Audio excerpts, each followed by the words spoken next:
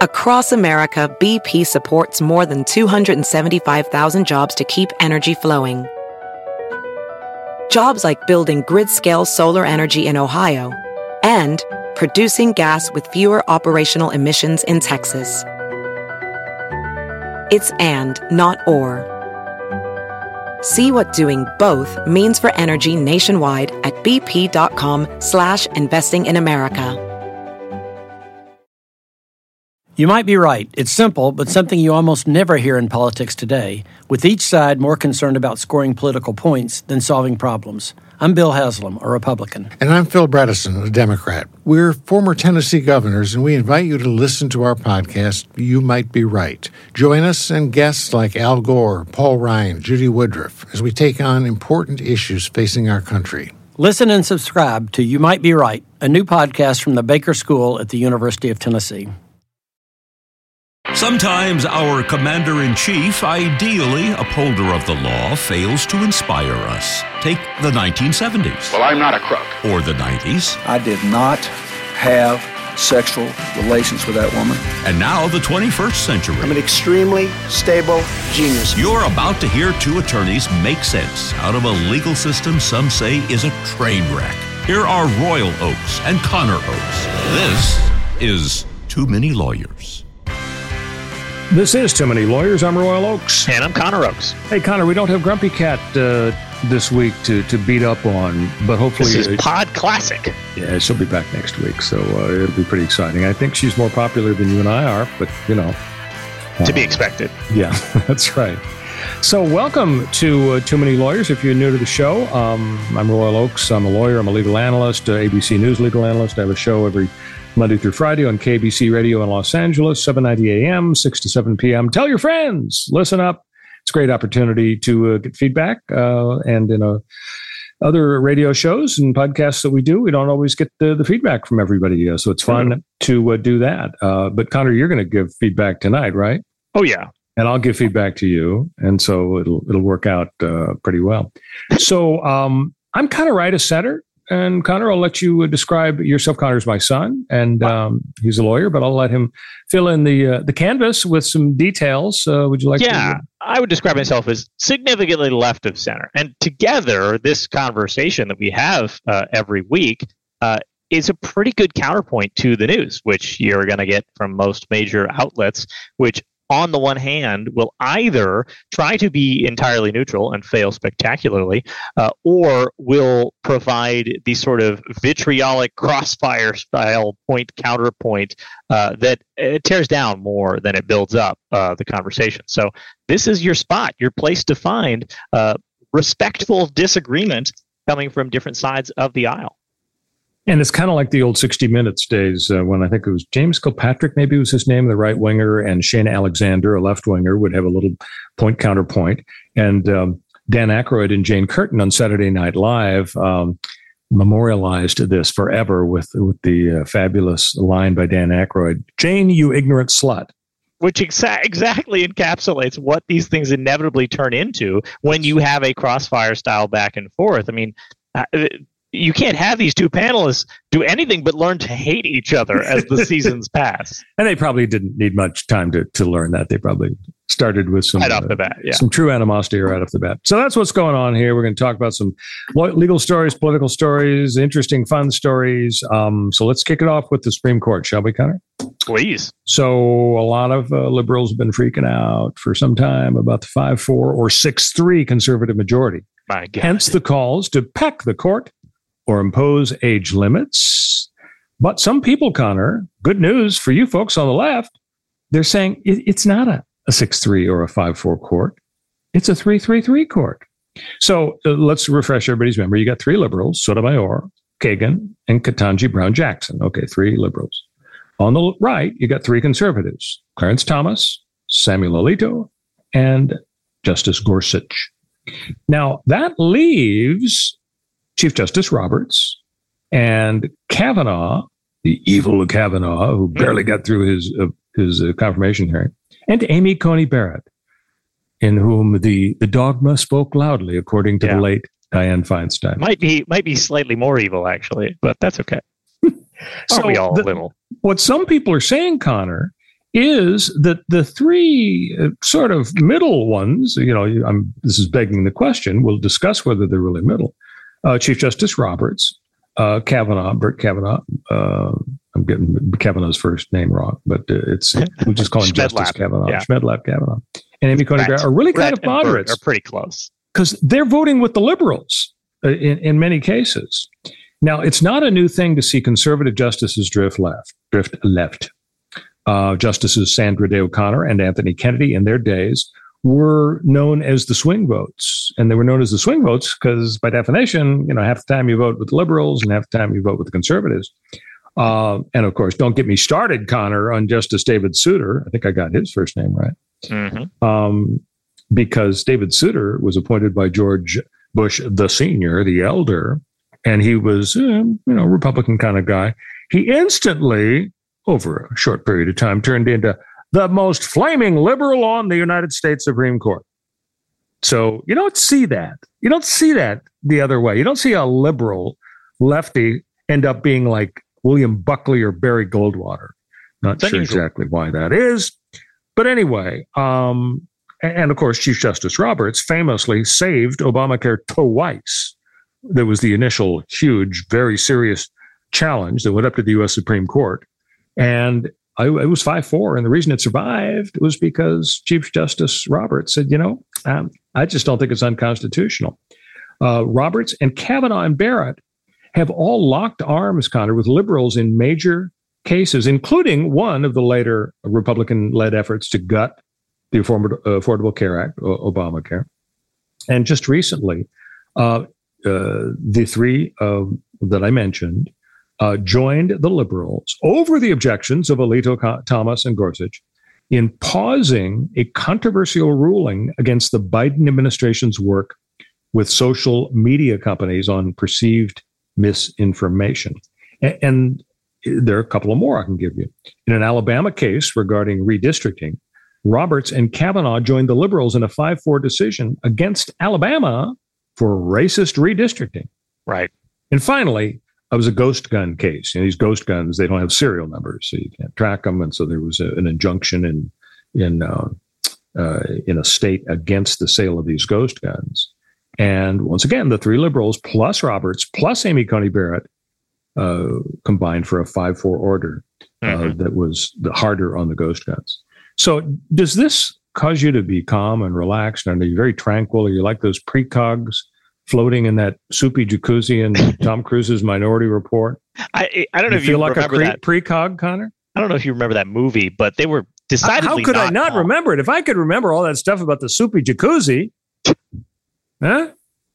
They were not very calm in that movie. They were actually very stressed out about the whole. I thought they were dozing. I thought their eyes were closed, and only when somebody was about to murder the guy that was Stupp his wife did they wake up and say, Tom, go to 475 Mockingbird Lane now. This is now a movie reviewing podcast and radio show. No, look, you're right, but for about the first minute and a half of the movie, and then immediately things get complicated, as is usually the case in movies. And usually they wait also 22 minutes before that's true. A crack in the status quo is perceived by the protagonist. How will he deal with this crisis in an emotionally satisfying way for all the rest of us who want a happy ending? And this is exactly the same sort of thing. When you start looking at the Supreme Court, it lasts about 22 minutes before you start seeing the cracks in the people's assumptions about how the Supreme Court really works and how easy and obvious it is to predict the outcomes. Oh, it's a 5-4 or a 6-3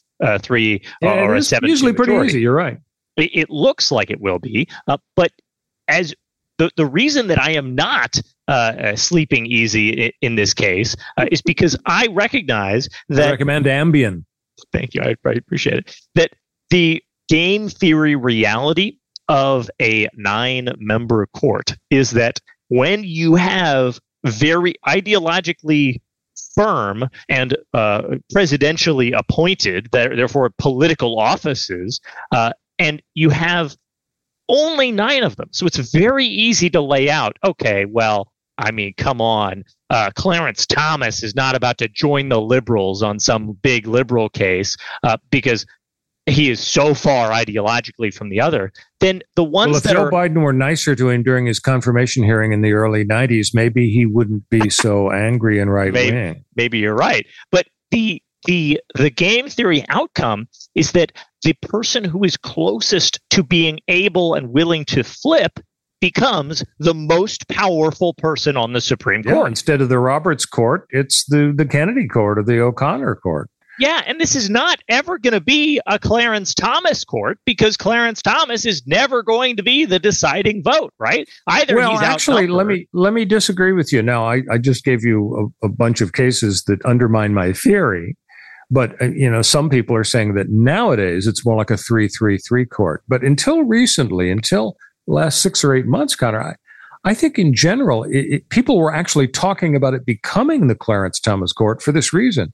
They have this inside baseball rule at the court, and the rule is, okay, you got a case, 9 justices, you take a straw vote, you see how people are probably going to vote. They could always change their mind later, but generally they don't change their mind.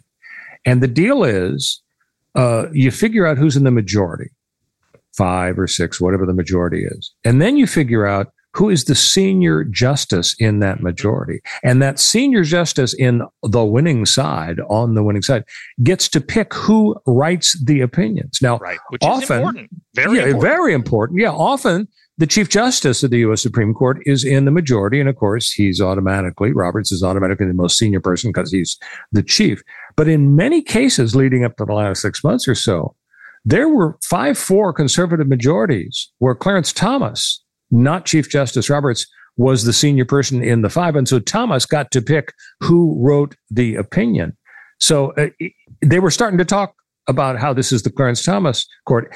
I think, A, you've seen some more liberal decisions out of Gorsuch and Amy Coney Barrett, and B, Clarence Thomas has been fending off the allegations of unethical stuff. So I think he's kind of not in ascendancy any longer. But that's true. I interrupted your point, so please. No, it was a very good one, and you're right. There has been a lot of talk about, because of that seniority power to determine who writes the opinion. In a way, it was a sort of Thomas court, and you can have somebody in the majority, squarely in the majority, the most ideologically extreme person run the court, as we saw, for example, in famous courts in the past, like in the sort of Depression and post-World War II era.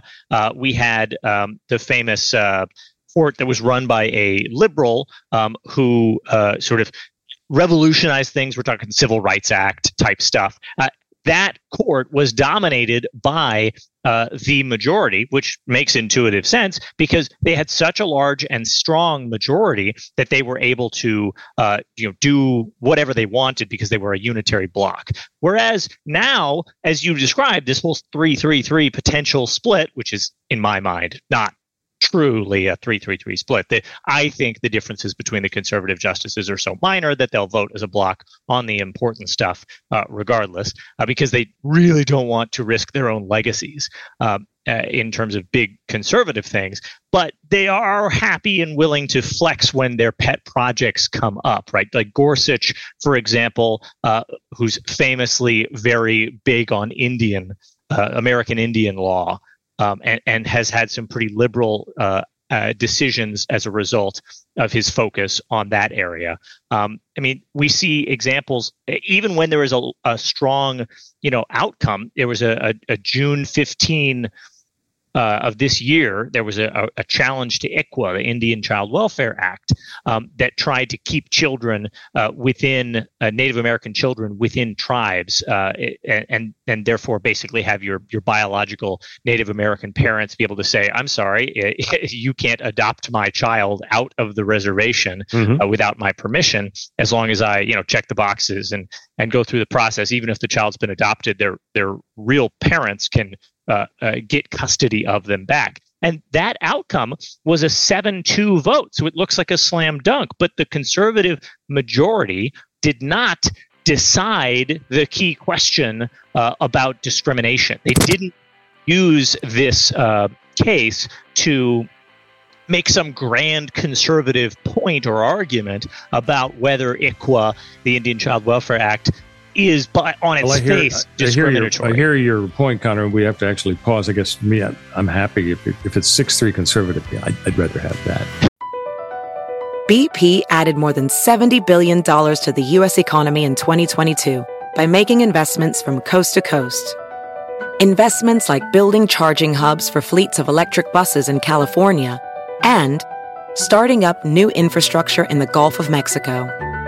It's and, not or. See what doing both means for energy nationwide at bp.com/investing in America. We'll be right back.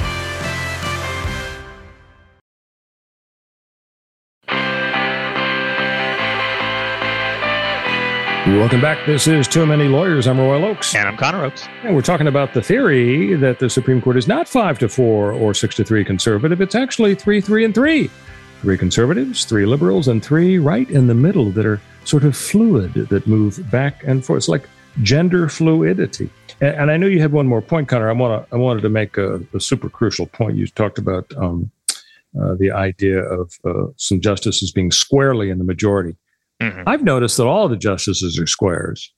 And I'm glad about that, Connor, because, John Fetterman can wear his hoodie and his flip-flops and his gym shorts on the floor of the Senate if he wants to try to do it, although I think even Chuck Schumer agreed maybe that was a bad idea. Yeah. But, Connor, I don't think there's anybody like that on the Supreme Court. And doggone it, I hope there never is. Lawyers are nerds, the big nerds. Serious work equals serious clothing. I mean, that I know I'm old-fashioned, but I just don't like the idea of leisure suits and Nehru jackets on the floor of the United States Senate. And so fortunately, all of our Supreme Court justices, they wear basic black.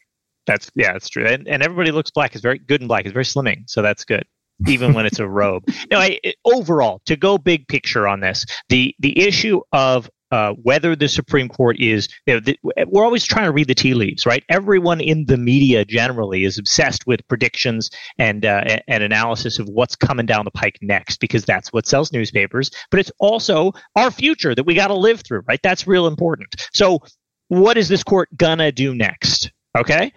The liberals got some soft wins in some areas.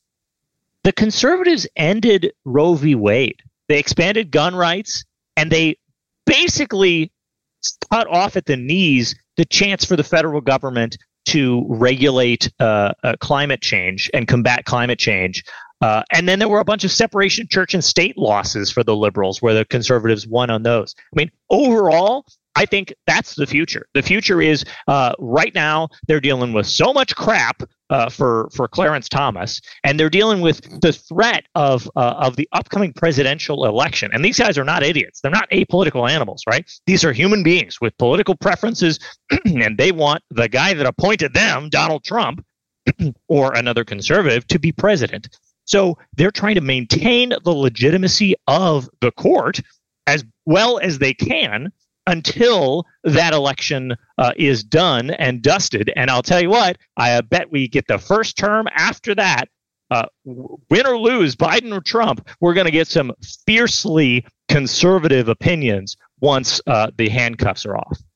Well, we shall see. I will say, Connor, you mentioned the inevitability of the future. Let me ask you, have you ever heard of a group called the Firesign Theater? No. Comedy group from the 1970s, just incredibly funny. They had an album titled "Don't Crush That Dwarf, Hand Me the Pliers." Now, today, they might have gotten some flack because Interesting. You're not really supposed to say pliers, are you? No, I'm sorry. You're not supposed to say dwarf, are you? Well, if a person has the medical condition dwarfism, it's fine. But the real problem is the M word. Oh, well, we won't do that. We won't mention the M word. Anyway, to quote the Firesign Theater, the future can't wait, no place to hide.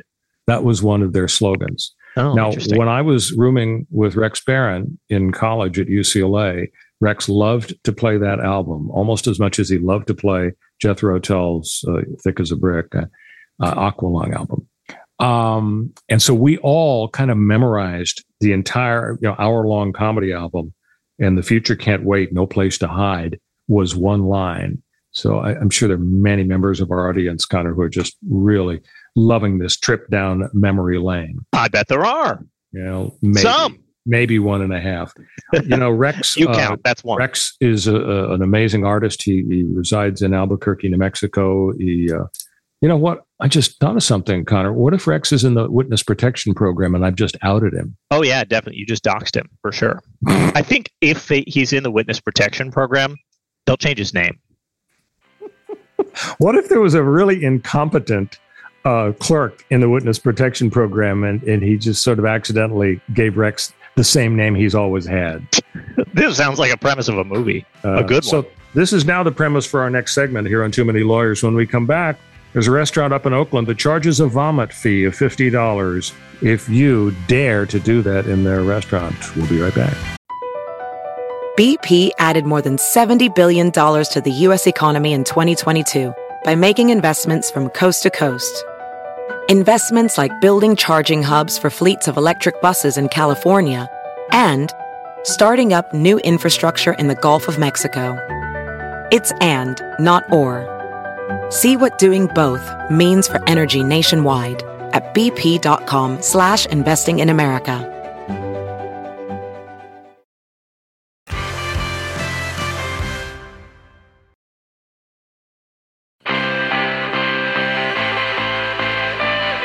Welcome back. This is Too Many Lawyers. I'm Royal Oakes. And I'm Connor Oakes. And as promised, Connor, we're going to talk about folks barfing in restaurants. Thank you. It seems like an unpleasant topic, but... this is great. Got some implications. So you're gonna hit the town. You want to go to dinner at a nice restaurant. So many choices. You get your old favorites. Got places your friends like. Lots of reviews. Newspapers, if there were any newspapers anymore. So you check the reviews and this looks interesting. In Oakland, California, there's a spot called Kitchen Story, and it has a special rule for customers. Connor, they charge a $50 vomit fee to anybody who throws up in their restaurants. I probably should have warned everybody to cover the ears of their children for this one, right? Or anyone with a delicate stomach. Yeah, cover your stomach. Yeah.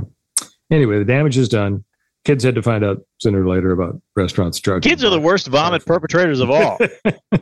Well, the younger they are. That's actually not true. So the reason that these exist, not just because everything's more expensive now, the restaurant industry has suffered since COVID, costs have been skyrocketing, inflation hits them very hard. In the same way that inflation hits your groceries, it hits restaurants too. And the margins on restaurant profits are really low and always have been. And as a result, except for Homewood. That's true. There are some fancy places, it's true, that have enormous margins. But it's hard to be one of those fancy places. It's much, much more common to be a mom and pop little diner and have it be just brutally difficult, the small margins. But the reason that these vomit fees have cropped up is because people are going to bottomless mimosa brunches and they're going buck wild. They're just being ridiculously So it's really the fault of the restaurateur. Yeah. Kind of like a hotelier that you mentioned last week's show. That's true. I did. Show. You taught us all a new word, hotelier. You're kind of right. If you hold bottomless mimosa brunches, well, you're going to reap the whirlwind that you have wrought. All right. I'm sorry that you invited a bunch of drunk 20-somethings to overpay for mostly orange juice in your bar, and sometimes they're gonna toss their cookies. So, Connor, you I mentioned Homewood a minute ago, and you kind of skipped right over it quickly. I think the listeners are entitled to hear the full story. Now I'm going to start, but you remember the details better than I. So, as I mentioned at the top of the show, for those of you new to the show, Connor is my son. Right. So he's younger than I am. Yeah. So when you were about, what would you say? Were you 12 at this time? Probably, yeah. Okay. So you were about 12. And so we went up to this super fancy restaurant in Northern California. I don't know how or why we were there. It was kind of like the French Laundry, where Gavin Newsom saw his political career crash and burn. It's doing okay. Like a phoenix, he's rising again. Yeah. Although ironically, to digress a moment, all of this international stuff, you can't buy. Millions of publicity, sitting down with the freaking warden of China. Did I say warden? I meant president. Sitting down with the president of China. I mean, two of them in the Great Hall of whatever, in the fancy ornate chairs. I mean, talk about president in waiting. Plus, he goes over to Israel and he consoles everybody. Ironically, Connor, the public opinion polls say he is sinking like a stone among Californians. Now, things are pretty rough in the Golden State, but they've been rough for years. We've been a one-party state for years. I thought people were kind of okay with the track we're on. But I mean, he seriously is down 15, 20 points, even among Democrats. Yeah. And here he's on the brink of taking over control of the presidency. All we need is one little sandbag for Joe to trip over again. And boom, the Democratic power brokers are not going to put Kamala in there. And they're going to put Gavin in, or Amy Klobuchar, or Gretchen Whitmer, the governor of Michigan. Do you have a theory as to why Californians would be souring on Gavin as his international and national profile goes up? Do they think, well, take care of our problems here at home? But I didn't realize that they knew he had any problems. No, I think that is probably a large part of it. I think a lot of Californians recognize that politicians see the governorship of California as stepping stone to the presidency, that you're going to pull a Ronald Reagan, and they don't really like that. Nobody likes to be a stepping stone. They want the governor of California to be 100% Don't you want friends in high places? It would be nice once he is president, but I'll say most people don't get to become president, actually, even if they try. Of all the people who run for it, the vast majority don't even get it. So I've noticed that. Yeah, numerically. It's kind of like buying a lottery ticket. It is kind of like buying a lottery ticket. By the way, mathematicians have studied this, Connor, and I saw this very interesting the other day. They've established that the odds of winning the lottery are basically the same whether you buy a ticket or not. That's a very good point. But these boring, dumb scientists are missing out on the reality of the fact that buying a lottery ticket is a tiny little license to daydream. You're allowed now to daydream in a way that it feels frivolous and ridiculous or dumb for you not to daydream, or for you to daydream if you haven't bought the lottery ticket. But just holding that magical piece of paper in your hot little hand, it gives you that license, which is nice. No, it's actually... So everybody, all our listeners, go out there and blow all your money on lottery tickets, okay? It's also legal to dream, not just daydream, but dream on the job. I think we talked about this on the show a couple of weeks ago. Some guy worked for the government doing some clerk job, and he had a problem, a narcolepsy, or depression, or a combination, and he would sleep a good chunk of each day. So they fired him, and he sued, and he won. Because the court said, the Americans with Disabilities Act says that if you have a physical or a mental problem, boss has to make reasonable accommodations for you. And apparently, the federal government did not make reasonable accommodations for the fact that their employee was sleeping most of the day. Reasonable accommodations can be a process that you undergo in order to find out to what degree this person who has a disability can perform the tasks, the duties necessary to fulfill the function of this job. And you got to go through that process. Say duty on the radio, Connor. I'm sorry. Really good point. Absolutely. I'm so sorry to our listeners. I take it all back. We got distracted. We were telling the story about Homewood. So you were about 12, the whole family, your two sisters. I tried again, but it didn't work. And your mom and I go to this show, and it's got incredible prices. Like my eyes are popping out like some sort of a Roger Rabbit cartoon when he sees Jessica Rabbit's cleavage, right? Right. I stole that line from John Phillips. Thank you very much, John Phillips. Oh, John had another great line the other day. I even texted him to tell him how much I appreciate it. John is heard, by the way, on KBC Radio, Talk Radio 790 in Los Angeles, noon to 3 every Monday through Friday. He was talking about how bad off Biden is, and he says Biden has got one foot in the casket and one foot on a banana peel. Now, how's that for a good line, okay? It is a good line. It's true. I don't know if John wrote it, but anyway, so we go to this restaurant. I'd just like to see Donald Trump ride a bicycle, okay? Can we get that? If we're going to talk about slipping and falling and being unsteady and who's too freaking old, yeah, I know it's Biden's 81st birthday this week. Congrats, Sleepy Joe. I get it. But let's at least be real here. Be even-handed. We live in a gerontocracy. The world is run by the oldest freaking people on the planet, and it absolutely should not Mitch McConnell is younger than he looks. Yeah. Mitch McConnell, it doesn't want to incur any more wrinkles, so he just freezes in place, hoping not to create laugh lines. That's his strategy at the moment. And it's working. It's working, Mitch. You look great. So there we are in the restaurant, super fancy, and we're all just really concerned about these prices. I'm ordering ketchup and some warm water, and your mom orders some saltine crackers. One of your sisters orders a a salad, but please no dressing because there's a separate charge for the dressing. Now it's your turn, Connor. You get to describe what you did when it was your turn to tell the fancy waiter what you wanted on the Homewood menu. Okay, so we start ordering, going around the table, and the menu. I covered that already. The menu has all these items with prices on them next to it. That often is the case, except in super fancy restaurants where Madame receives the menu with no prices because the gentleman is paying.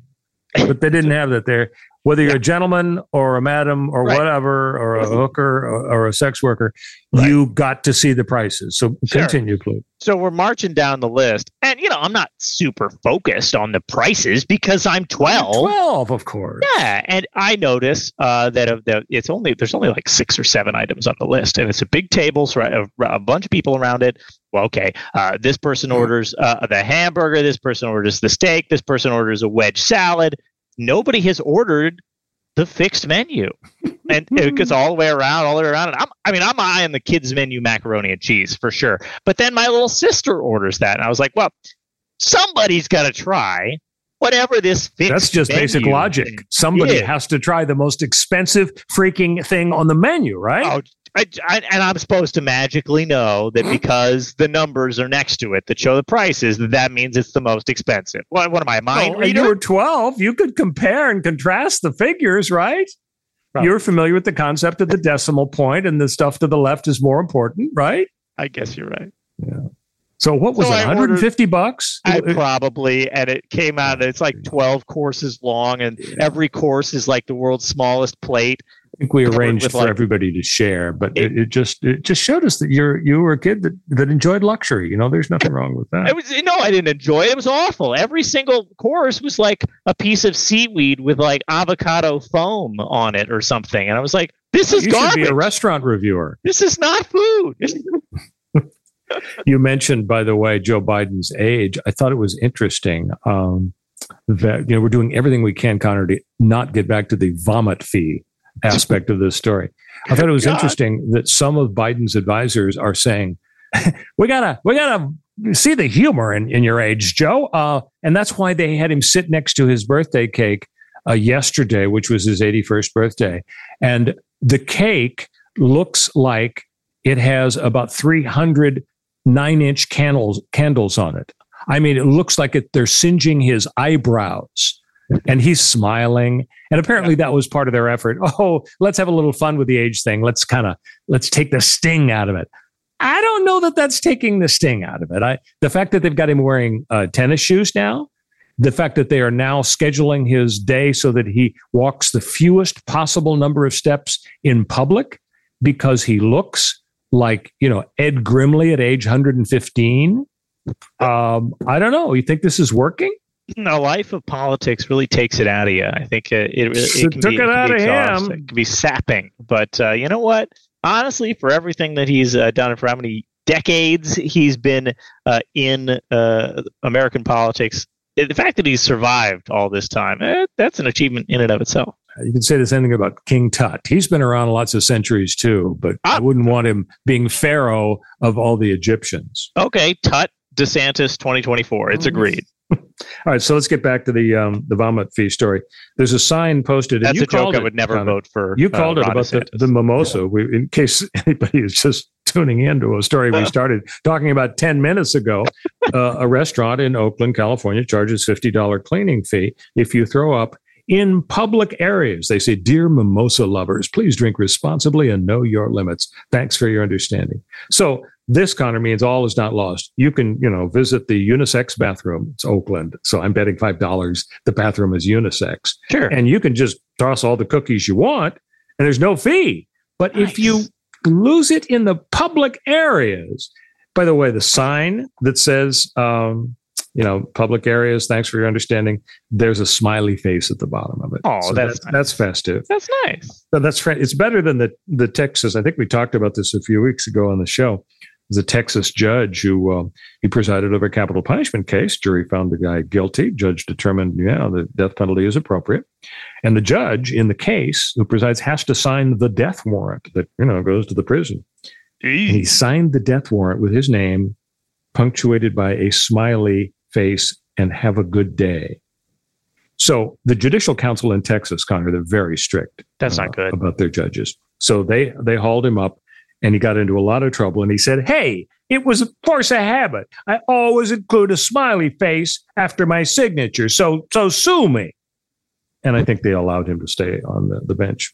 So there's another restaurant up in the Bay Area, kind of the lovely Bay Area. It's Home Plate on Lombard Street, the crookedest street in the world. They have a similar policy. Signs posted around the restaurant and on the menu. Oh, that could hurt your appetite. It's right there on the menu. Ask diners to please drink responsibly. $50 cleaning fee per person for any incident incurred as a result of intoxication. Oh, I get it. So that's fair. So if you get ptomaine poisoning from their really lousy food and you lose it all over everything, they're not going to charge you a cleanup fee. So that makes sense, right? Nice, that's just fundamental fairness. It is. Yeah. Okay. So a whole bunch of other brunch restaurants in the Bay Area are using these approaches. They use mimosa ferries. Have you heard about mimosa ferries, Connor? No. These are servers, waiters, devoted to monitoring the alcoholic intake of guests. I don't know why they call them mimosa fairies. Maybe they flit around like Tinkerbell from the wonderful Peter Pan story. Uh-huh. Anyway, so that would be a little awkward. You're pounding down your mimosas, and up comes a fairy and looks at you like, I think we're going to have to cut you off. Well, I think they're also responsible for refilling the bottomless mimosas. Oh, maybe so. But also, it's sort of a strategy if you empower the people who are doing the refilling to monitor the guests' intake, you accomplish a moderation, an effective moderation in the same way that cocktail waitresses in Las Vegas moderate your ability to get free drinks while sitting at a blackjack table. Exactly. They just don't come around often. And also, I was thinking of stewardesses on planes. They have to make sure that guys, that already have 3 drinks in them, and so they're starting to grope as passengers are cut off. Hey, when we come back, some creeps setting up shop across the street from elementary schools. Across America, BP supports more than 275,000 jobs to keep energy flowing. Jobs like updating turbines at one of our Indiana wind farms and producing more oil and gas with fewer operational emissions in the Gulf of Mexico. It's and, not or. See what doing both means for energy nationwide at bp.com/investing in America. Talk about that on Too Many Lawyers. Stay with us.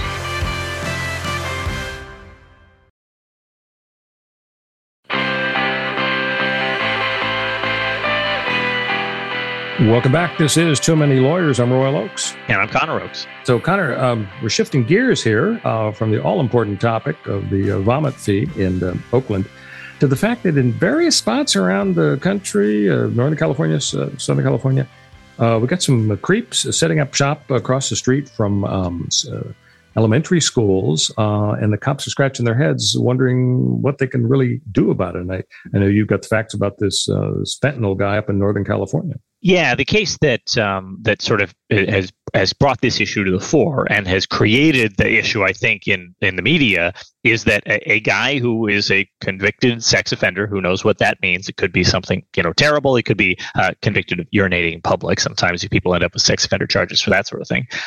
But he, after having been released or done his time or whatever on that charge, set up an encampment where he's living across from a Catholic school, an elementary school. And he has a sign in the front of the school, of his encampment that says, "Free fentanyl for," the number 4, "new users." And it's pointed, of course, at the elementary school. So this has got a lot of people scratching their heads. Why? Why has he done this? What does this sign mean? What is the purpose of this? Mm-hmm. And if you listen to him and to his lawyer in court specifically, because he has been arrested but then released again as he awaits a trial for a public nuisance charge, his lawyer is explaining that this is a statement about free speech. And somebody who's had multiple prior run-ins with law enforcement, that caught a sex offender charge, maybe didn't appreciate that charge, didn't think it was warranted, who knows why, but thinks his free speech rights are being infringed in some way. This is very clearly a sort of parody. It appears to be a parody political statement, right? It calls to mind the famous Supreme Court case. With bongs. Exactly. Actually, it wasn't a Supreme Court case, but it was a high court of appeal case, I think. And it was a bunch of high school students. And as the Olympic torch passed their high school in Alaska, they congregated across the street from high school, off of school property, and they held up a sign that said, "Bong hits for Jesus." So I think this actually did go up to the U.S. Supreme Court. Oh, a classic. Fantastic. And is in most of these cases that do get appealed and have to do with students' rights on campuses or even across the street from campuses, the court was more than happy to smack down these impertinent high school students and say, no, this is not free speech and the school may punish you for what you have done, which they did. They suspended the students despite the students doing this off campus, and after school had let out because they'd said, oh, the Olympic torch is coming and everybody wants to go watch it, so you can all leave your classrooms, we're done for the day. So despite all that release of power, the school still had the power to control them because America cares about free speech in certain specific contexts, but in a lot of ways, especially when it comes to underage people and schools or convicted criminals in prisons or any other sort of American institution that's real important, like, prison, super duper American. They don't really care that much about free speech. And so this situation with this guy and the free fentanyl for new users sign, if this were to go up in front of a court, I suspect it'd be a similar outcome. I think the judges, being inherently conservative minded, that is conserving the status quo, are probably going to say to this guy, you can't put that across the street from a school. You can't entice children, even if you think it is a joke or a lie, because what if he's using it to entice children to come close, right? So one question I have is when he says free fentanyl for first-time users, how can he know little Timmy in fourth grade is truly a first-time fentanyl user? That's a very Timmy could be lying. I mean, blood test probably wouldn't help if it's already out of his system. By the way, Connor, the other sign he had was "Will trade methamphetamines for stolen goods." And remember, this guy's a convicted child molester. So, and the cops, as I was saying, were frustrated. We don't really know what law he was breaking. Right. So, as you said, they got him for a day or two because he got into a fight with somebody. But here's the deal. Parents are furious about this. Of course. And no crime in the books. Are you kidding me? Why not? This is not a matter of this creep's constitutional right to be a creep and speak. Communities have the inherent power to protect kids. For example, no cannabis dispensaries within X feet of a school. No porn shops. No sex workers trudging up and down the street within X feet of a school. Why not no creeps who have these signs, who are convicted child molesters? And by the way, there was another in Norwalk in the Los Angeles area. Parents of students there at an elementary school are really pissed over the fact that there's a guy who's repeatedly spotted in his SUV recording kids on his smartphone as they leave the school's campus. They've called him the creeper, of course. And and they're frustrated because the cops really aren't doing much there either. Until the officials are willing to do something, or until legislators or city council people are willing to pass a law against this, parents, they're going to start taking the law into their own hands. Hey, we're out of time for this segment, but we're going to be right back on Too Many Lawyers. Across America, BP supports more than 275,000 jobs to keep energy flowing. Jobs like building grid-scale solar energy in Ohio and producing gas with fewer operational emissions in Texas. It's and, not or. See what doing both means for energy nationwide at bp.com/investing in America.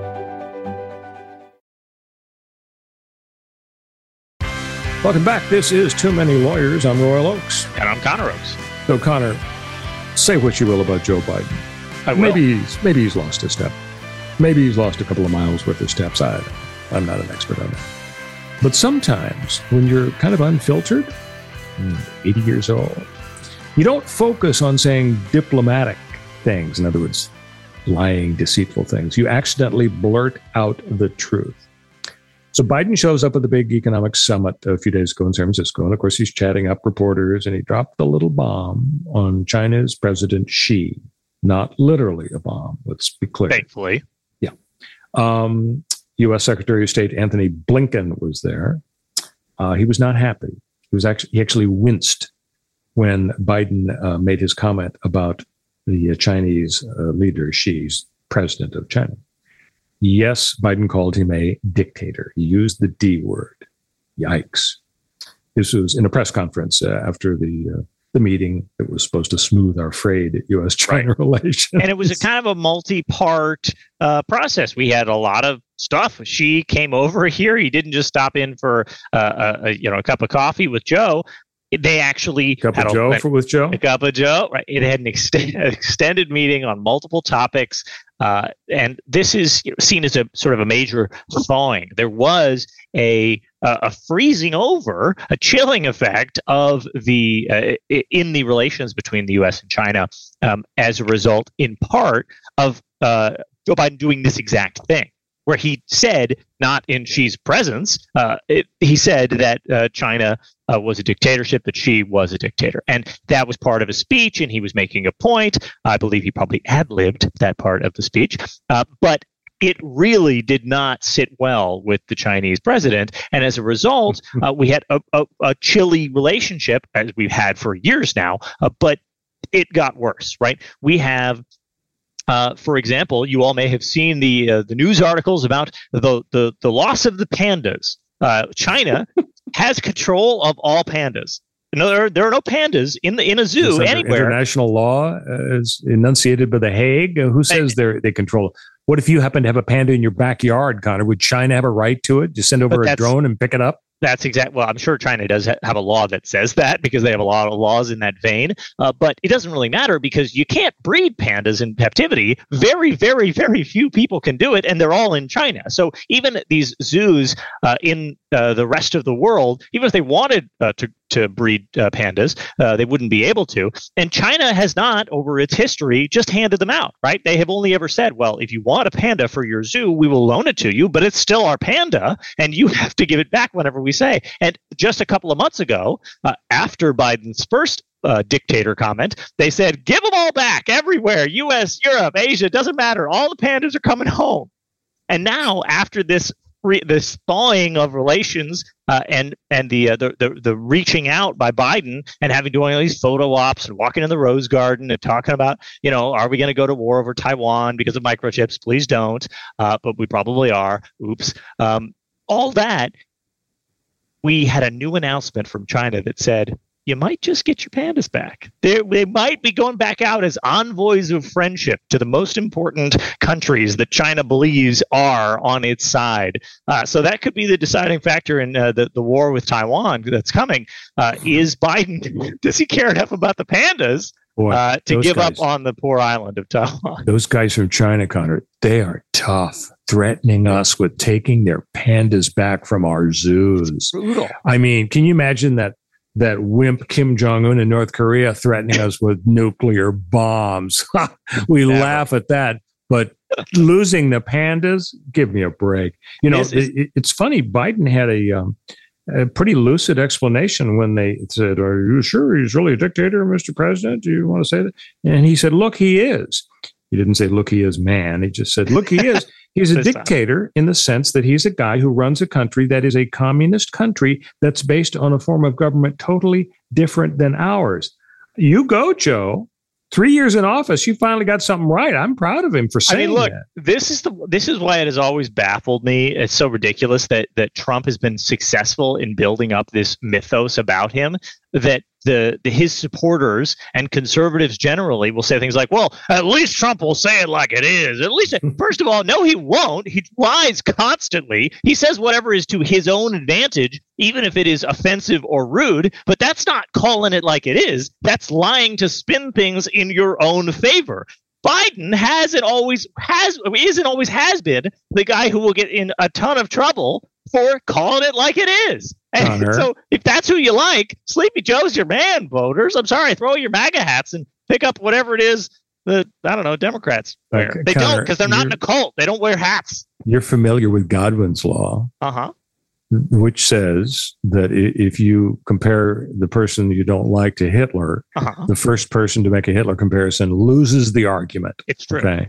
Yes. Don't you worry that when we were talking about Xi and Biden, you felt compelled to mention Trump. Don't you worry that there's a corollary to Godwin's law? The first person to bring Trump into the discussion, even though it really isn't about Trump, should lose the argument. Aren't you concerned about that? That's a good point, but I'm not concerned, because in order for someone to call me out on it like you just did, they had to mention Hitler, thus losing the argument first via Godwin's law. So I'm safe. Yeah, it's kind of a stalemate. So here's the deal. I said, Joe, you finally got something right. Speaking of getting something right, Connor, did you happen to notice how nice and shiny San Francisco looked for the Xi Economic Summit meeting? I did not. Yeah.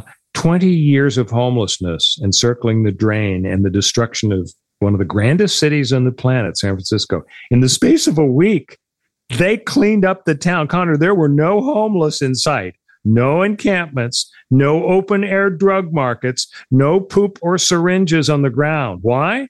Because the dictator was coming to town, and the Democrats who run the show in California didn't want to be embarrassed. But it's been a couple of days now since the warden from China went back home. Check back in a week or two. What do you bet the city by the bay dives right back into the status it's had for a long time? I mean, we've been told, well, you can't do it. The judges say, you don't have enough shelter beds. How did they clean it up? Obviously, you want to put your best foot forward. And Gavin Newsom made the analogy, well, when you have company coming over and you got socks and your underwear on the ground, you put them in the hamper, right? That's what you do. So that's a real nice analogy, Gavin Newsom. The homeless people are like, dirty underwear to you.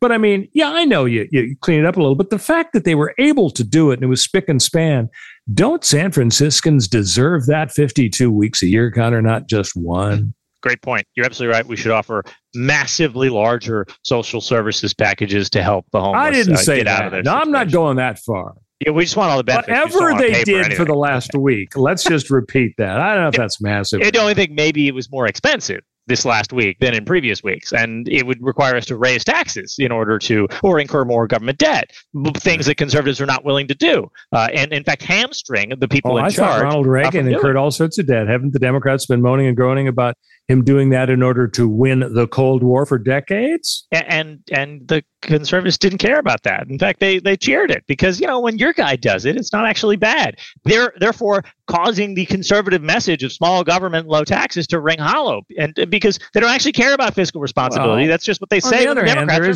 spending, then they're spending. Ronald Reagan spends billions on bombs and bankrupts the Soviet Union, freeing hundreds of millions from tyranny. Gavin Newsom spends $100 billion on a train that went to Wasco right outside of Bakersfield. So isn't it fair to say then that government can do good? Oh, absolutely it can. Yeah, it just has to involve bullets and tanks and things like that. Yeah, absolutely. No medicine, only bullets. Got it. Okay. Well, no, if the bullet hits somebody, we're going to give them medicine. What are we, monsters? Yes, but okay. I hear you. So getting back to Joe Biden calling Warden Xi a dictator, the Secretary of State, he'd been laying the groundwork for this meeting for months of careful diplomacy. But that's his job. He's the Secretary of State. An Italian diplomat named Marco Carnelos, he saw Biden's body language and he said, 12 months of hard work and a diplomacy thrown in the toilet with a simple word. And that's as good as it gets when it comes to my Italian accent impression. It's really good, too. So the U.S.-Chinese diplomatic relations, as you were alluding to this earlier, they're founded on the whole idea of America acknowledging the one China policy, where the Chinese Communist Party is considered the legitimate ruler of the country. And their claims to own the independent island of Taiwan are acknowledged, but not backed. But obviously, we're prepared to help and defend Taiwan. Biden has said in the past that if Taiwan's attacked by China, we will help. But then the White House tries to clarify his remarks and say, "Oh, well, it's not that simple." China, though, as you pointed out, Connor, China was not happy about having their leader called a dictator. They said, "This statement is extremely wrong and irresponsible political manipulation," Foreign Ministry spokesperson Mao Ning told reporters on Thursday at a routine briefing. Now, here's a question for you, Connor. I used my lame, cheesy Italian accent a minute ago, and I doubt that a bunch of mafia guys are going to, write in to the station and the podcast companies and say, this is Royal's terrible. If I had used a lame, cheesy Chinese accent, right, in quoting Mao Ning, as I did just a moment ago, yes, I think I would have been in considerably more trouble. Why is absolutely that? Are Chinese people more important than Italian people? So I don't know if you remember this, but there was something called the Chinese Exclusion Act. The Chinese Exclusion Act of 1882 was an act of Congress by the United States, signed by President Chester A. Arthur, that was an absolute ban on Chinese laborers immigrating to the United States. Right. The history around relations between multiple races is what makes you doing an accent, good or bad, funny or not, a problem and inadvisable or offensive. Now, Italians, classically, we sort of have had some rough patches with Italy. World War II was awkward. Yeah, World War II is a great example, but we didn't really have massive anti-Italian discrimination in the way that we did these other groups. And to the extent that we did have anti-Italian discrimination, it didn't manifest itself in making Italians the full butt of jokes endlessly the way it did. We did. I have a problem with your theory, Connor. Yes, Irish were infamously discriminated against in America in terms of immigration. Remember the sign everyone has heard referenced to many times: "No Irish need apply." So we've discriminated against them. Now, if I said did a promo for Too Many Lawyers and said, "Oh, I'm Larry the Leprechaun. You've got to listen to Too Many Lawyers. It's the best show." Now would that get me in the same level of trouble I would get into for doing the Chinese accent, because we discriminated against the Irish just like we excluded the Chinese? You're totally right. But as I alluded to with how we've had rough patches in the past and now things are slightly different, we currently still live in a world where there is significant anti-Asian discrimination. People are sometimes, periodically, you see every week or two, you hear random hate crime motivated by racial animus where an Asian person is attacked in America. These things happen. It's a subtle Nobody's issue. Attacking Irish people. You're right. Hey, we got to pause, but when we come back, we're going to find out whether it's legal to honk your horn. Stick with us on Too Many Lawyers.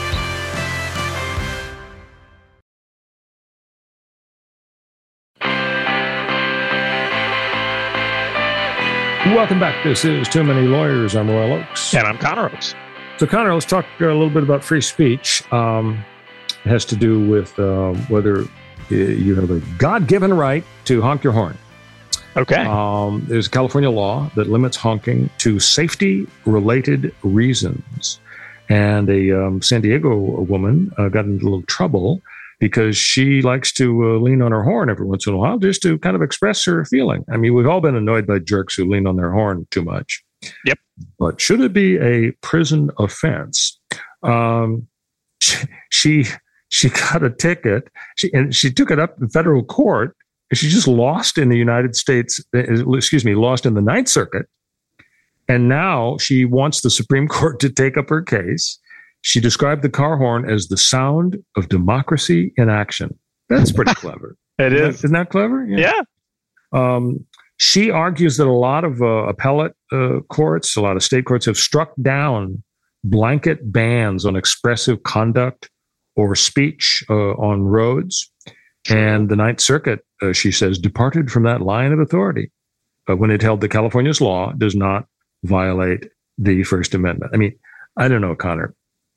The Supreme Court's busy. Abortion, affirmative action, guns, gay wedding cakes, and gay wedding websites, and right. They handled 2 of those cases, so they're busy with those. Do you think they have the bandwidth or the interest to take on a honking case? No, I don't think they're going to take this one up. They got a full calendar, and they very rarely take cases up generally. But this one especially seems a bit thin. I mean, there's a law on the books for a reason. It says you can only do this kind of speech, that is blowing a horn in connection with the operation of a car for safety reasons. While the Supreme Court is obviously going to be pro-safety, free speech very frequently loses based on time, place, and manner restrictions that are found to be reasonable given the kind of speech that we're trying to limit. So if she wants to say that this law is that has to do with safety is a problem, she's going to have to overcome all of the prior cases where people were barred from doing free speech style stuff by safety concern laws. I mean, every time you a bunch of people crowd for a political protest into a building and the fire marshal enforces the law and says, you can't have more than 150 people in this room, even though you think it'd be a more powerful political statement. I'm sorry, you got to spread out. That is a safety concern law that is infringing on these people's free speech. And courts, including the Supreme Court, do a balancing test where they decide what kind of speech it is first, and then what lens to view it through as a result of what kind of speech it is, and then what requirements need be met before the government is allowed to constrain that speech in the time that you're allowed to make your speech, the place you're allowed to make your speech, and the manner, here being a horn, that you're allowed to make your speech in.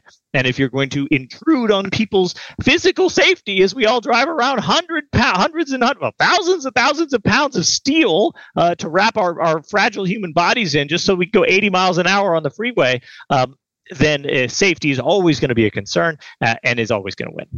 Well, and let's give some of the specifics. So we're talking about California Vehicle Code, Section 27001. And it basically says you can't honk except when it's reasonably necessary to warn another driver or a pedestrian of a safety hazard. And Ms. Porter of San Diego filed a lawsuit after she was cited for honking in support of protesters outside a government official's office. Now, I remember hearing, Connor, in the last few months, there were some controversies about honking in connection with the actors and the writers' strikes. They would be on the picket line outside Paramount Studios there on Melrose in Hollywood. And I don't remember if the controversy was, I know in some picketers, I think, interpret a honk as meaning, hey, screw you, pal. Oh, sure. And so they responded by flipping off the drivers. Others, I think, say, honk if you support union. And so, but either way, I mean, it doesn't seem super dangerous to have a couple of honks either in favor or against the union folks. When we come back, we're going to find out whether you think I'm being wrong on this. Stick with us.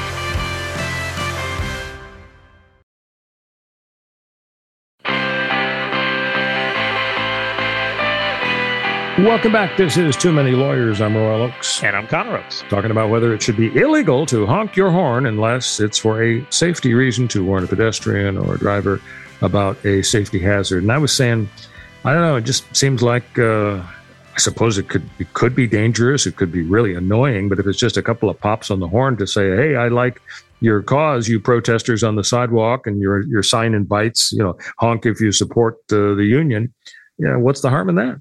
I think the problem is actually that it is, while obtrusive, not that obtrusive. And because it's not that obtrusive, it's something that people can become inured to. And we specifically want to get the societal benefit of having a horn that isn't, bone-jarringly painful to hear, but also gets people's attention in an emergency. So if you're going to reserve that sound to get a specific reaction out of people in an emergency without having to resort to some sort of klaxon that causes everyone to panic, whenever they hear it, then you need to restrict its use to only specifically emergency or safety situations.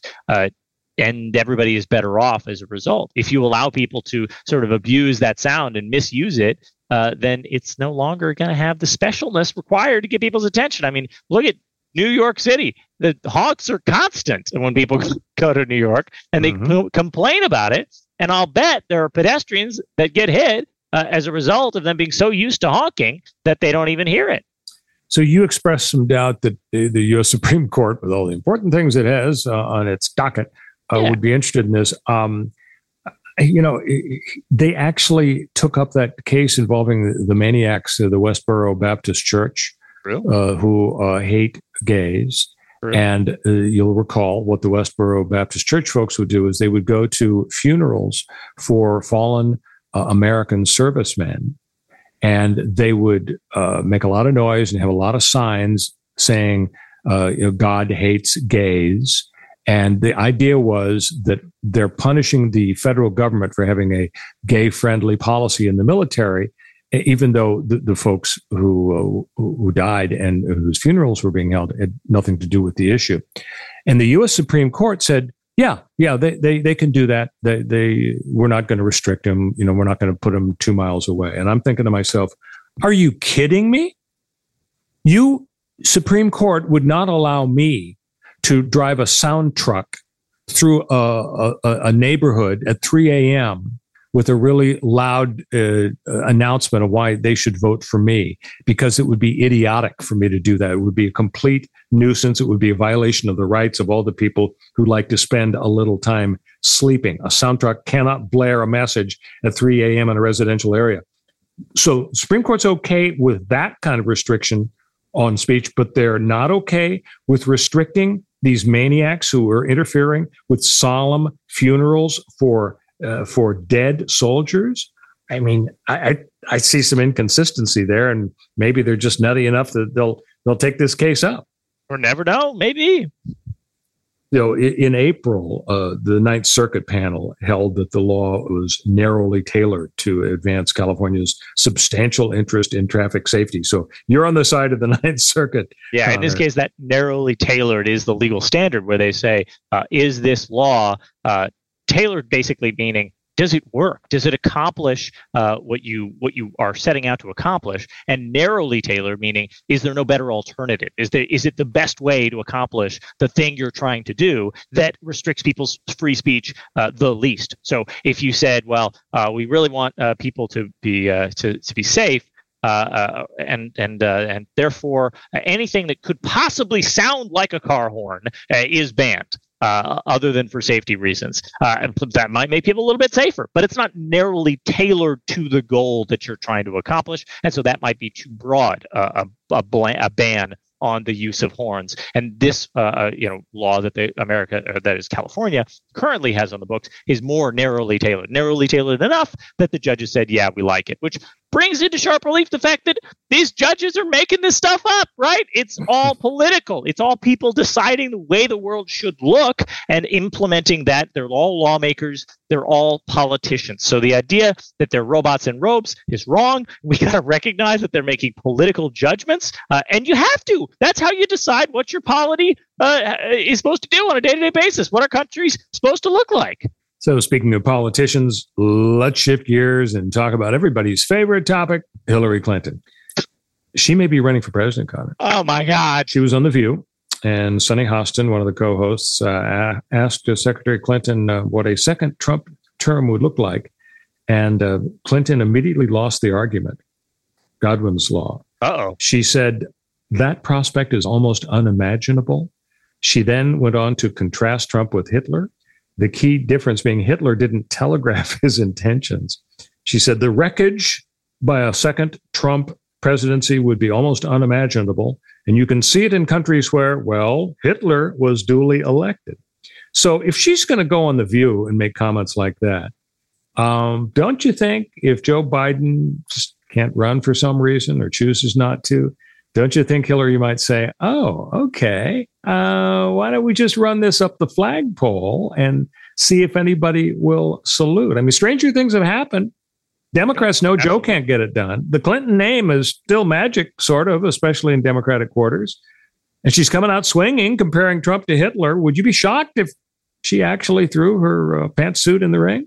Yeah, I would be shocked. Not because there's no way she does it, but I would be shocked. Well, I hope not, frankly. Right.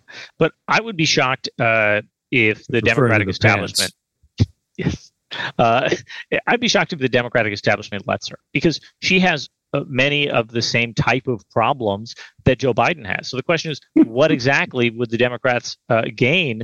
They'd be incurring all the downsides of somebody with a ton of baggage. And Biden's issue is comes from his long history of being a politician. With Hillary, it comes from her having lost previously, and all the controversies surrounded, and people hate her, and because of her association with a long history of politics with her husband. And, it's not like there are a bunch of ride or die. Really, there are some, but not enough firm Hillary fans that, if you're a politics-obsessed Hillary fan, what are you, not going to vote for Joe Biden? You already got that voter. You're fine. Swapping out Hillary for Joe doesn't do anything in getting that demo. They're already 100% locked in. So it just doesn't make any political strategic sense. Well, she might want to be president. There's no reason for the Democratic establishment to support her. Well, if they were going to swap off of Joe Biden, which who knows, they might end up convincing Joe that he should swap out. The way that they would accomplish that, and the reason that they would do it, is get somebody young and exciting, and fresh, with a bunch of new ideas and not so much baggage, and then hopefully get young people excited to come out to the polls for once in their freaking lives, to actually vote for somebody where they might have been apathetic and stayed home. Instead, we're all looking for the new Obama, right? The Democratic establishment has been looking for the new Obama, and every wannabe Democratic politician has been practicing to pretend to be the new Obama their entire political life. So they're not about to stop now and bring in, older and baggage-carrying Hillary. Well, that's pretty disrespectful. Former First Lady, former Senator from the state of New York. So sorry. Former Secretary of State. So, true. Connor, here's what I would pay money to see. Mm-hmm. You heard David Axelrod, who was Obama's political guru, has said in the last week Biden should not run. I mean, it's a really big deal, because that Obama gave him the green light to say that. Those guys are joined at the hip. No way does Axelrod do that on his own. So here's the deal. I don't know, but okay, maybe. I don't know. Who knows? Let's just assume that for a moment. Okay. Because it fits in with my wacky hypothetical. Okay. So here's the deal. Biden continues to sink in the polls, and mentally and physically. Trump continues to rise based on the indictments, and there's no guilty verdict on the horizon to knock Trump out. So guess who squares off for the Democrat nomination? I'm ready. Hillary and Michelle Obama. Can you imagine the clash, the TV debates, the mud wrestling match pay-per-view between these two woke titans? I would pay $100 to see that mud wrestling match. I think Michelle Obama is a very real possible contender. I don't think she has any interest in trying to do it, but she totally could put her hat in the ring and be a potential contender, just like Gavin Newsom and the rest. Again, I don't see any benefit to it for people, because I don't really think she's that. She's too much of a wild card in people's estimation. It will be too strange for her.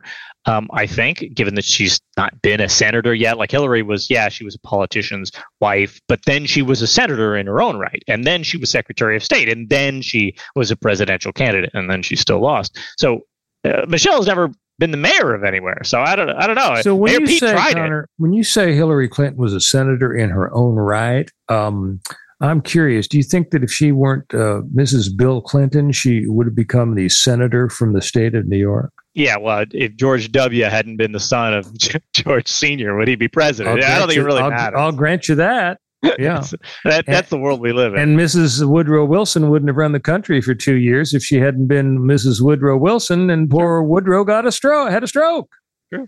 So, I have a reason why you shouldn't worry about Michelle jumping in. I know that would give you great angst. Absolutely. And it comes from John Phillips, the host of KABC's talk show, The John Phillips Show, Monday through Friday, noon to 3. Mm-hmm. John lives out in Palm Springs, and he said on the air the other day that he has a friend who works at a restaurant where Michelle loves to go. And she's there a fair amount with her friends. Interestingly, they observed that Michelle's never there with Barack. she's there only with her girlfriends. And whenever Barack Obama goes to the Palm Springs area, he never goes with Michelle. I guess, they like to have fun separately. Anyway, Michelle's there, shooting the breeze with with her friends in the restaurant. And guess what they never, ever talk about? And this employee of the restaurant knows what they're talking about because, in and out serving and so on. Never talk about politics. And so John's inference, and this makes some sense. If Michelle wanted to run for president, now maybe she would blab loudly stuff that she wouldn't want people to hear, but she'd talk about it, okay, if she was into it. And if she's not into it, she's not going to run for president. So would you agree with me that we're fairly safe, that Michelle probably won't throw her hat into the ring? Yeah, I mean, assuming John's source is accurate, I don't think it's particularly indicative. I think the politicians mostly get into it because of their narcissistic obsession with power. I don't think they actually care about it. But John's point was that people who are involved in politics, they eat it, breathe it, sleep it, live it. It is totally all-consuming. And for her, to me, it's kind of surprising that for somebody who's been so exposed to politics. I mean, her husband was, in the state Senate in Illinois. Then he was in the U.S. Senate from Illinois. Then he was the president for 8 years. And now let me ask you this, Connor.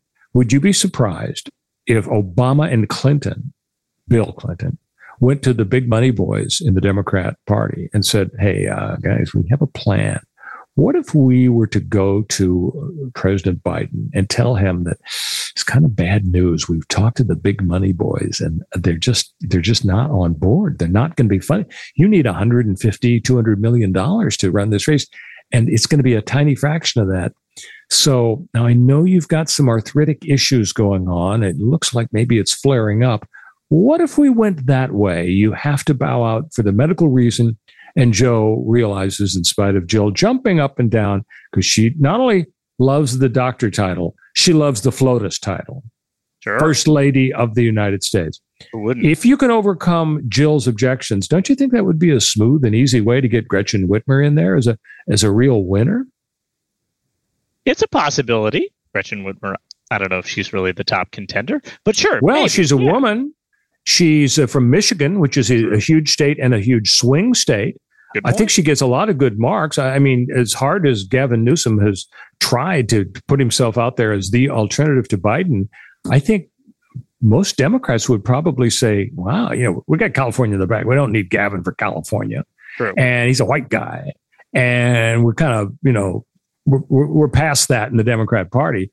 Don't you think she might be a real, like Amy Klobuchar would be attractive too? But I think Whitmer's got more gravitas.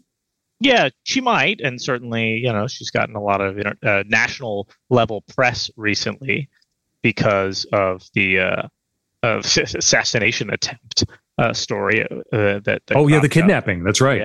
Yeah. Exactly. Kidnapping right. into probably would have been an assassination, and as these things go. And she certainly has a lot of press, talking about her for sure. I don't know. She's a possibility. I don't think. Obviously, policies matter. If you ask an American, 1,000 Americans, name one Whitmer policy, I think you get a 0%er across the board. Not a single person could name a single thing that she's ever done or said. But that doesn't actually matter. So yeah, maybe she's the answer. She's the one the Democrats have been looking for. So we've only got a half a minute before we pause and then return with our feature Guess the Verdict. But a quick question. Donald Trump wants his January 6th election interference trial in Washington, D.C. televised, even though federal courts don't go for that.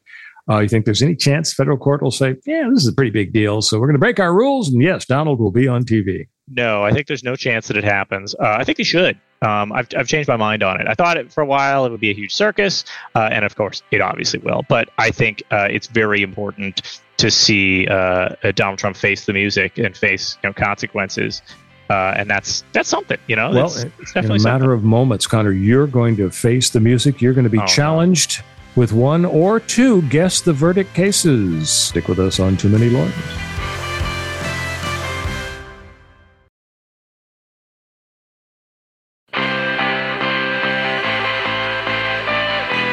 Welcome back. This is Too Many Lawyers. I'm Royal Oakes. And I'm Connor Oakes. And Connor, you're the star of the show here because this is the final segment of the show. It's called Guess the Verdict. It's America's favorite game show, or at least I say that. So I'm going to give you the facts of a case, Connor, and as usual, you get to guess the outcome of the case. And if you guess it right, you get the incredible reward of a really loud, annoying clang of a bell. Nice. So are you ready to go to Fowler, Illinois? Yes. I don't know where Fowler, Illinois is. No one does. Probably somewhere close to Peoria, because Peoria is pretty much in the middle. James Scott of Fowler, Illinois, loved to party with the guys. His wife, she wasn't such a big fan of the guys and the partying and so on. So she usually objected to the parties, but James Scott really wanted to have a party in this particular case. So he decided to remove the sandbags from a Mississippi River levee during a severe flood. As a result, the only bridge for 100 miles that connected Illinois and Missouri was closed. What was his motivation? To strand his wife so she would not be in a position to object to the party. Oh, my God. So he's charged with malicious mischief. And your enormously difficult task, Connor, is to guess the outcome of his criminal case. Because, you've heard of jury nullification, right? Right. So that may be his only hope in this context. That's a possibility. So, what's your analysis of this most peculiar criminal case? Yeah, this is pretty straightforward. He goes down brutally, but the real question is whether this gets charged as some sort of, mischief, as you described it, case, or whether it gets charged as literal terrorism. Right? I mean, this guy sabotaged a major piece of government and public infrastructure that allows people and stuff to. Well, let me ask you this: flow. did they call Jack Bauer in? Yeah, exactly. If not, I don't think it was terrorism. If Jack and Kelly, was her name Kelly? Chloe, of course, the voice on the phone, the woman in the back at home base. Yes, if Jack and Chloe aren't called in, then it's not terrorism. But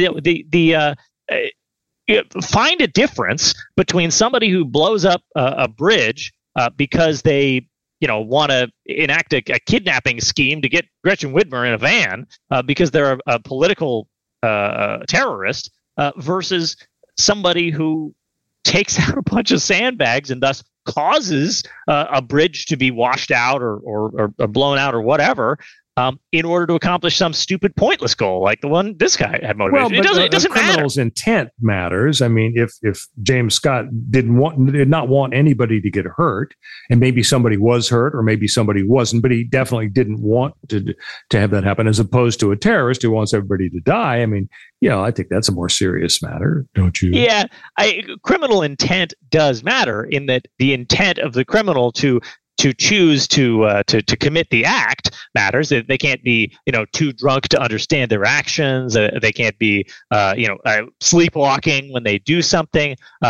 Those are the specific intent aspects of specific intent crimes. But then you're right. There is whole other layer that goes on top where we try to punish crimes and acts in a certain specific way because of the animus, the reason behind them. And you might have a racial discrimination law or a hate crime, what would you call an enhancement on a sentence. So there can be all sorts of alternatives. So bottom line is you're guessing that this guy was convicted. Is that right? Yeah, for sure. You're absolutely right. You got it right. Connor was convicted, and he got 1 year in jail for malicious mischief. So good. we got a minute and a half to go, Connor. Let me lay another case on you. See if you can be 2 for 2. Okay. Mm-hmm. So there's a Montreal, Canada woman. She's suing a funeral Guilty. home. No, sorry. Go. She's suing. This is just a civil case. She claims within 4 hours after she was told by a doctor she had skin cancer, she got a phone call from the Alfred Dallaire Funeral Home.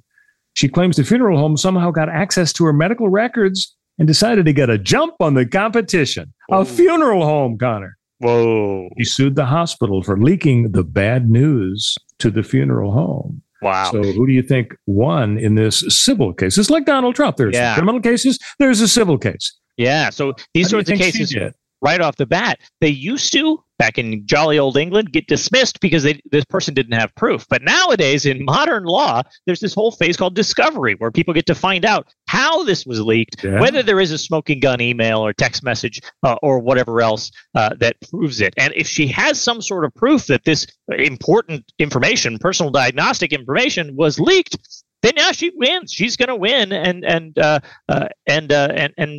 she'll be successful with kind of any shred of proof that somebody at the hospital betrayed their duty, maybe under HIPAA or some other disclosure regulation or law. Yeah, up in Canada, Connor, they have frozen HIPAA. Yeah, that's a good point.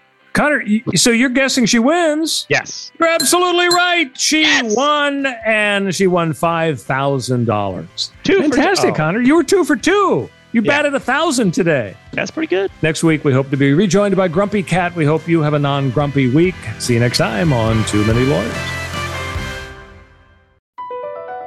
Across America, BP supports more than 275,000 jobs to keep energy flowing.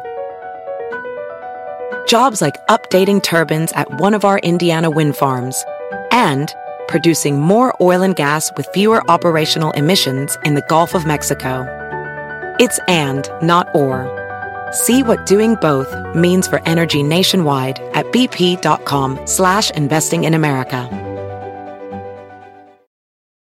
Can you remember a time when you thought someone you disagreed with might actually be right? In the new podcast, You Might Be Right, former Tennessee Governors Bill Haslam and Phil Bredesen pose that question to guests like Paul Ryan, Al Gore, and Judy Woodruff. Come for the stories, stay for the substance and expert insights into some of the most challenging issues facing the country, including affordable housing, crime, and education. Listen to You Might Be Right, a new podcast from the Baker School at the University of Tennessee, available wherever you get your podcasts.